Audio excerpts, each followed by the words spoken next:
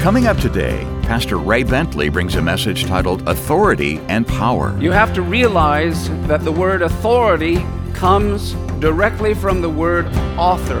When there's authority, there's an author. So people might have a question, well, what does this mean here? Then go to the author. The authority of God's word comes from the author himself. Ask the author. Spread the news. All of his people coming down before the King. Lift your voice. Jesus is coming. Join the song. Sing along. Let it ring. Welcome to Maranatha Radio with Pastor Ray Bentley. Maranatha, bringing the message of Christ's soon return, the whole gospel to the whole world. In the military, there's a chain of command. In a business, there's often an organizational chart. Even among the birds at your bird feeder, there's a pecking order. Today, Pastor Ray brings us insight on the authority of God's kingdom.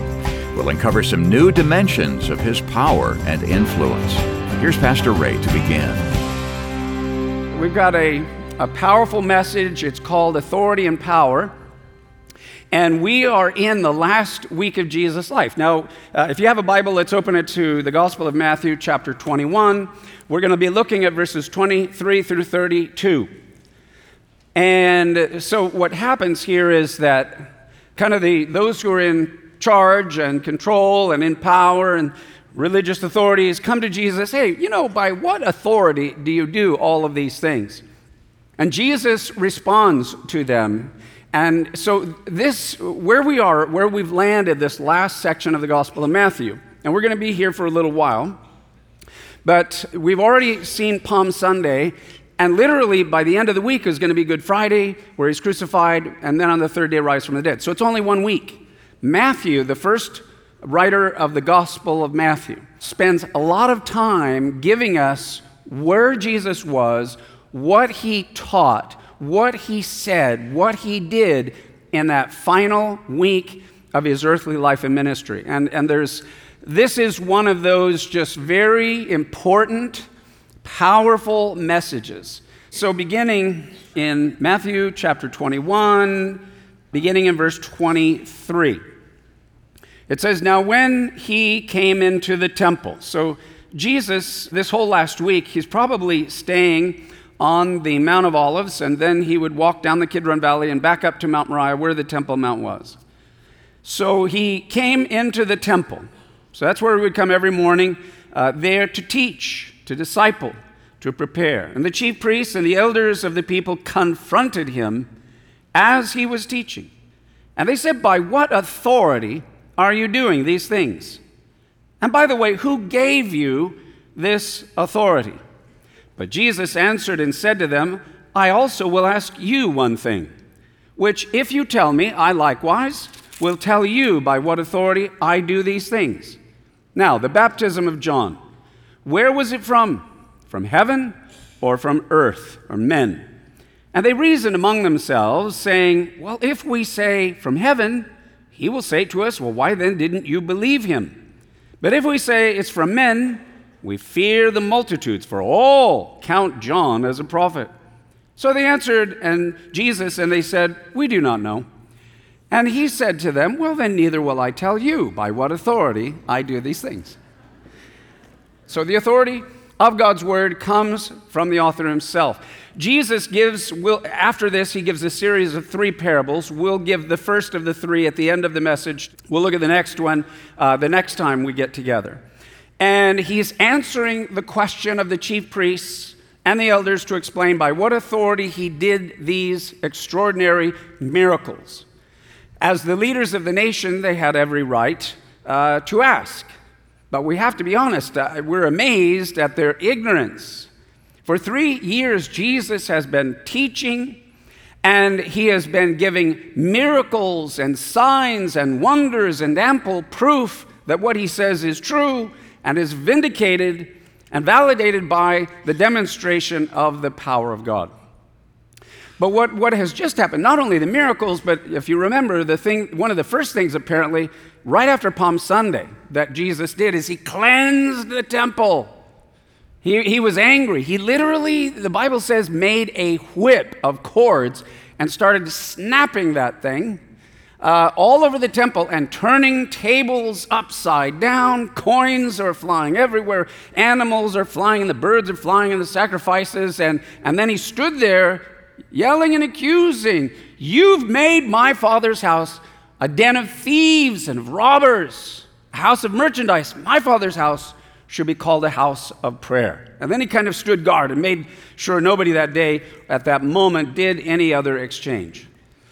Well, so these religious leaders, they get together, hey, by what authority do you do these things? What gives you the right to do what you have done? And I do think that it's interesting that as Jesus uses wisdom here, I want you to note, Jesus did not answer their question. Now, there are many of us, you have family, you have friends, you have relatives, you have people that they're not with you, they're not at church, maybe they're not walking with God, or maybe they used to and now they don't, and you're wanting to win them. And so when it does come up, a lot of times they come to you with a confrontation, with a question. And they're like, well, the church, and then they, fill in the blank. The church has done this and the church has done that. And then, they will make another accusation, pastors and priests, and then they do this. And if there's a God of love, then how come there's all this horror and all of this stuff that's happening in the world? How can I believe in a God of love? I can't tell you when I was a young pastor how many times something like that, and I would dive in and I would start answering and defending and debating and arguing and getting into it and all of that. And, I did okay, but I don't know that I did all that well. And then I kind of, you look at Jesus, and I learned something from him. Just because they ask a question doesn't mean you have to answer it.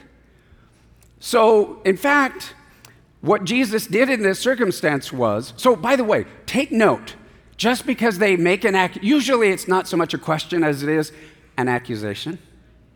They weren't really asking Jesus by what authority. They're saying, you don't have the right to do what you're doing. They're accusing him.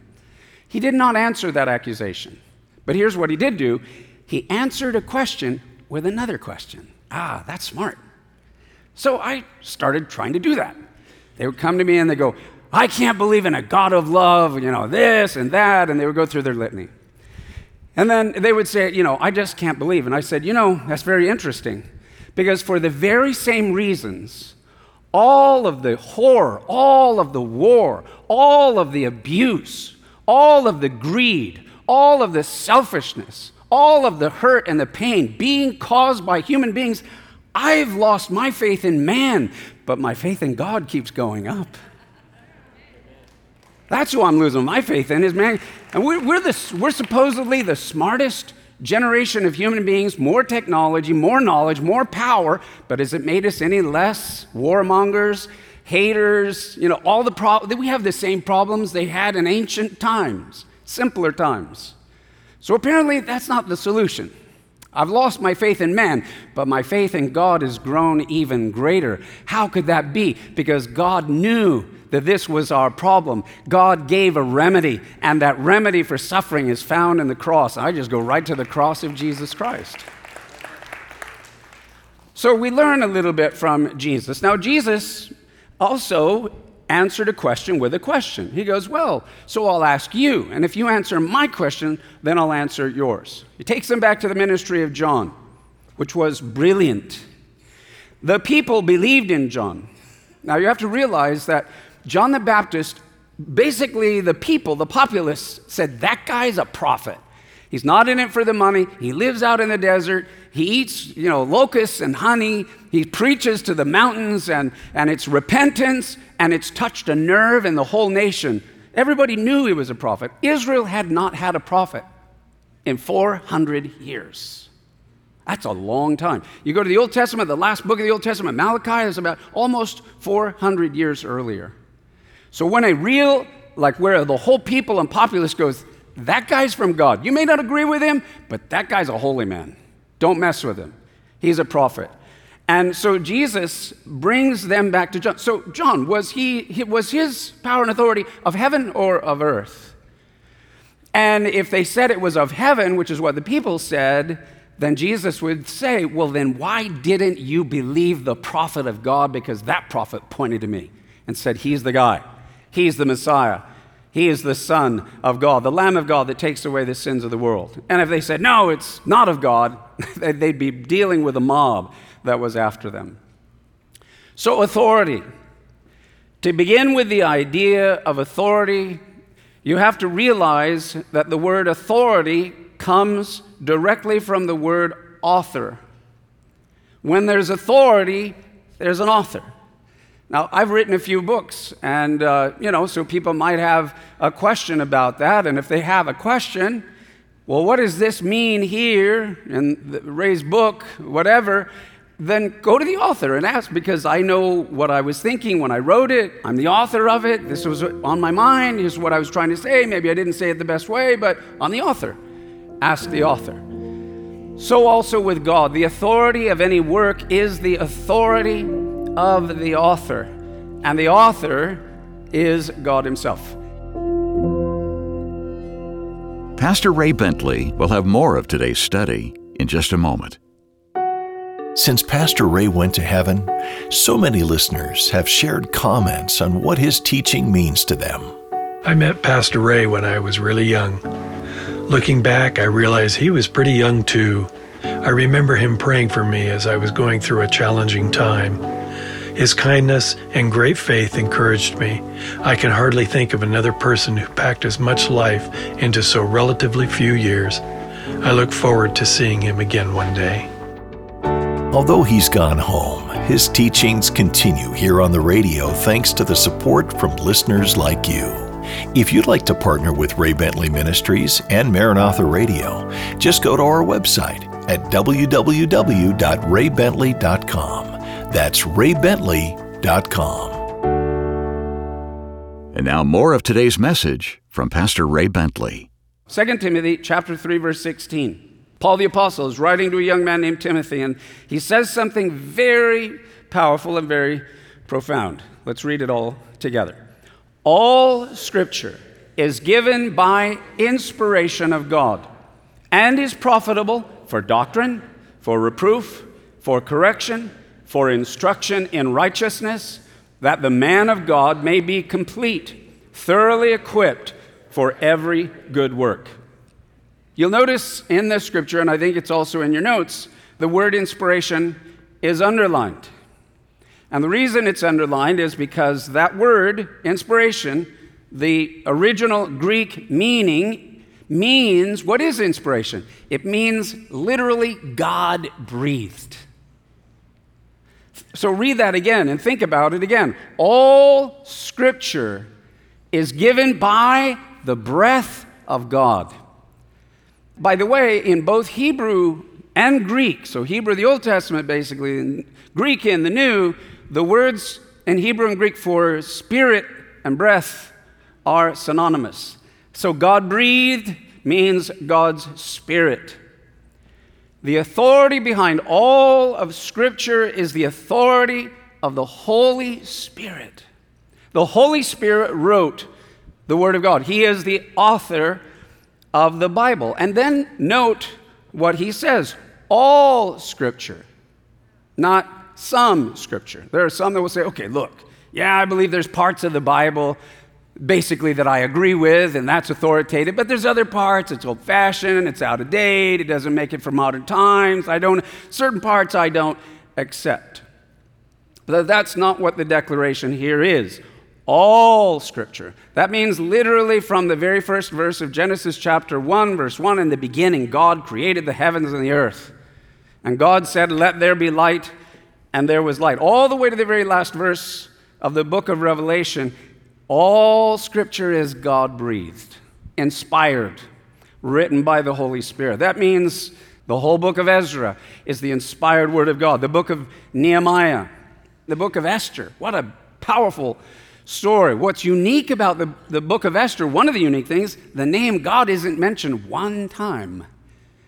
But man, the story has God written all over it. It's powerful, and it's God-breathed. There's a little tiny book called Joel written by the prophet Joel, that has a lot to say about the last days, that God would pour his Spirit out on all flesh. And those 3 short chapters are all divinely inspired, God-breathed. The book of Zechariah, all of those scriptures are inspired by God. Now, as for interpretation, there is only one authorized interpreter, and that is the author who wrote it in the first place. God is really the only authorized interpreter of the Bible. As I've said before, the best commentary on the Bible is the Bible. It comments on itself. You can compare one part to another part, and it will explain it and give a new layer and new meaning and new understanding. God interprets his own word. He tells us plainly what he said and what he meant. Now, there's another verse in the New Testament. This is the Apostle Peter, one of the kind of inner circle, even among Jesus' disciples, of Peter, James, and John. And he wrote this in his second letter, recorded in the New Testament, inspired by God, God-breathed. Let's read it out loud. Knowing this first, that no prophecy of Scripture is of any private interpretation. For prophecy never came by the will of man, but holy men of God spoke as they were moved by the Holy Spirit. So that kind of is explaining, under divine inspiration, how Scripture came about, and that you don't get to interpret, how you want it, because prophecy never comes by the will of man. Holy men of God spoke as they were moved by the Holy Spirit. Now, what's interesting, though, is that those who wrote the Bible were all weak. They were all flawed. They all were sinners, saved by God's amazing grace. And even one of the most famous of them, who wrote quite a bit of the Bible, is a man named David. David was a big sinner, but he was also a big repenter.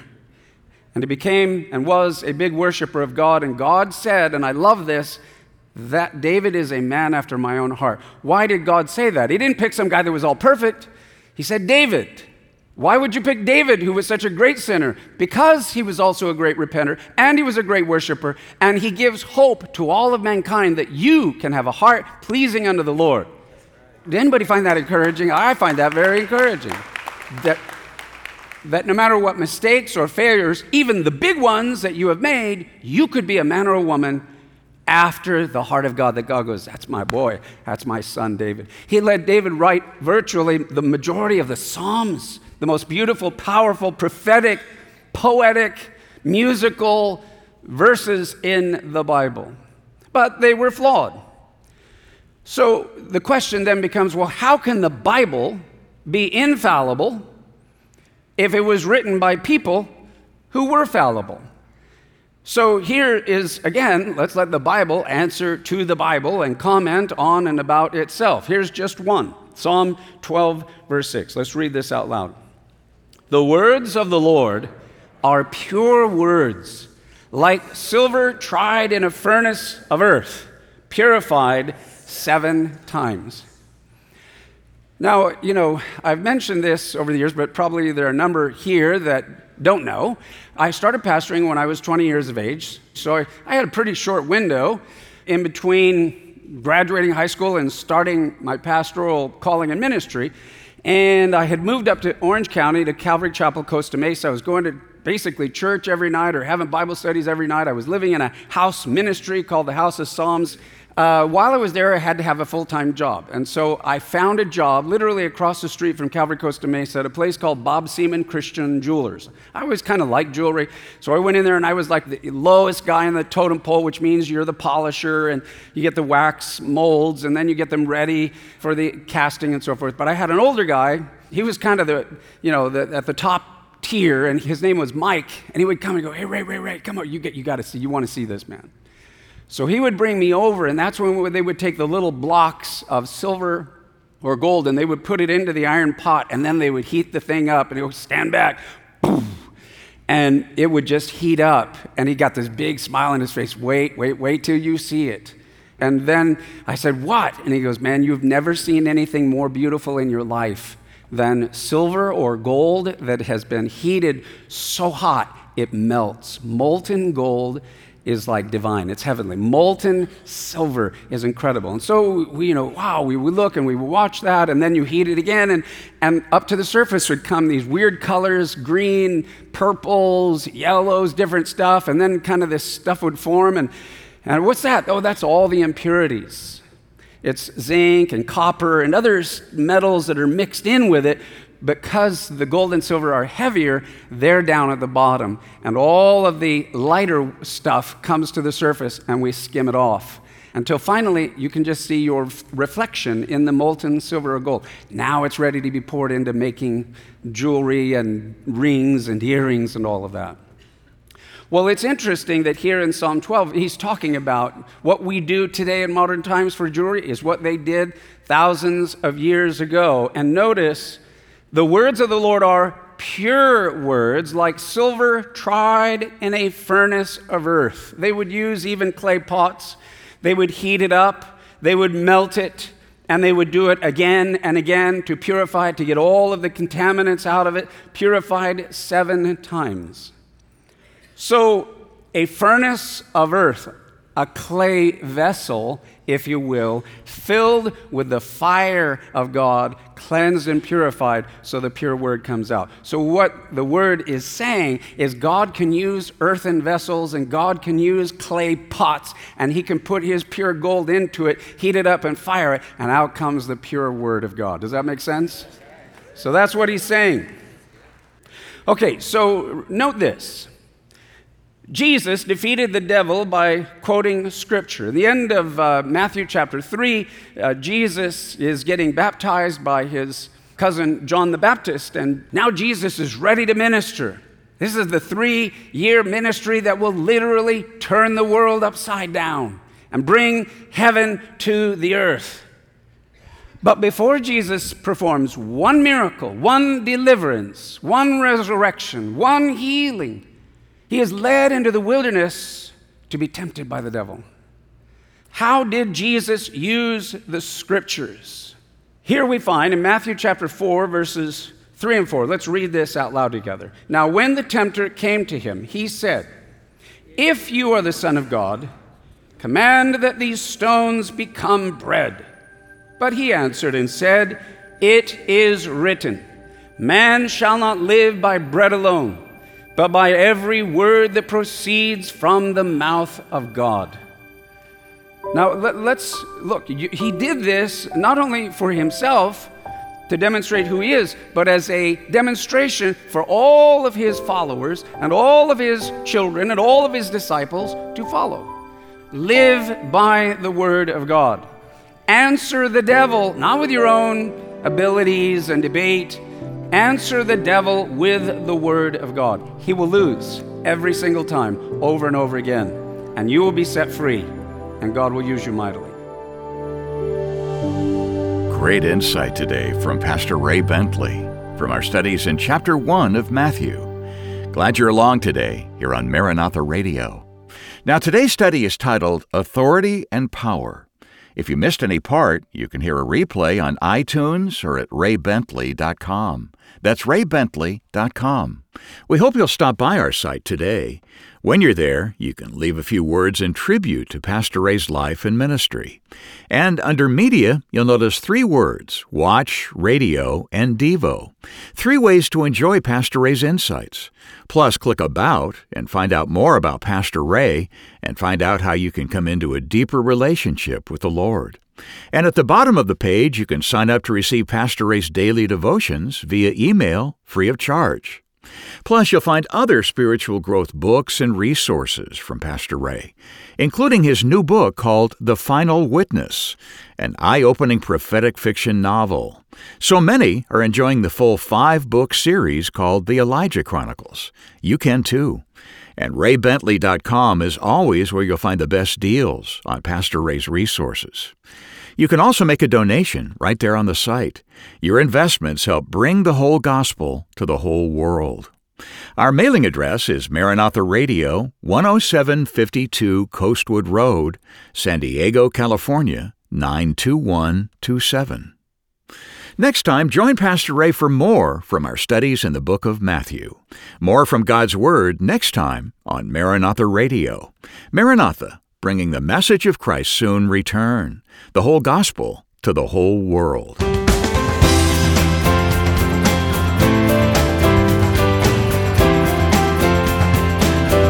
Maranatha Radio with Pastor Ray Bentley is an outreach of Maranatha Chapel, 10752 Coastwood Road, San Diego, California, 92127.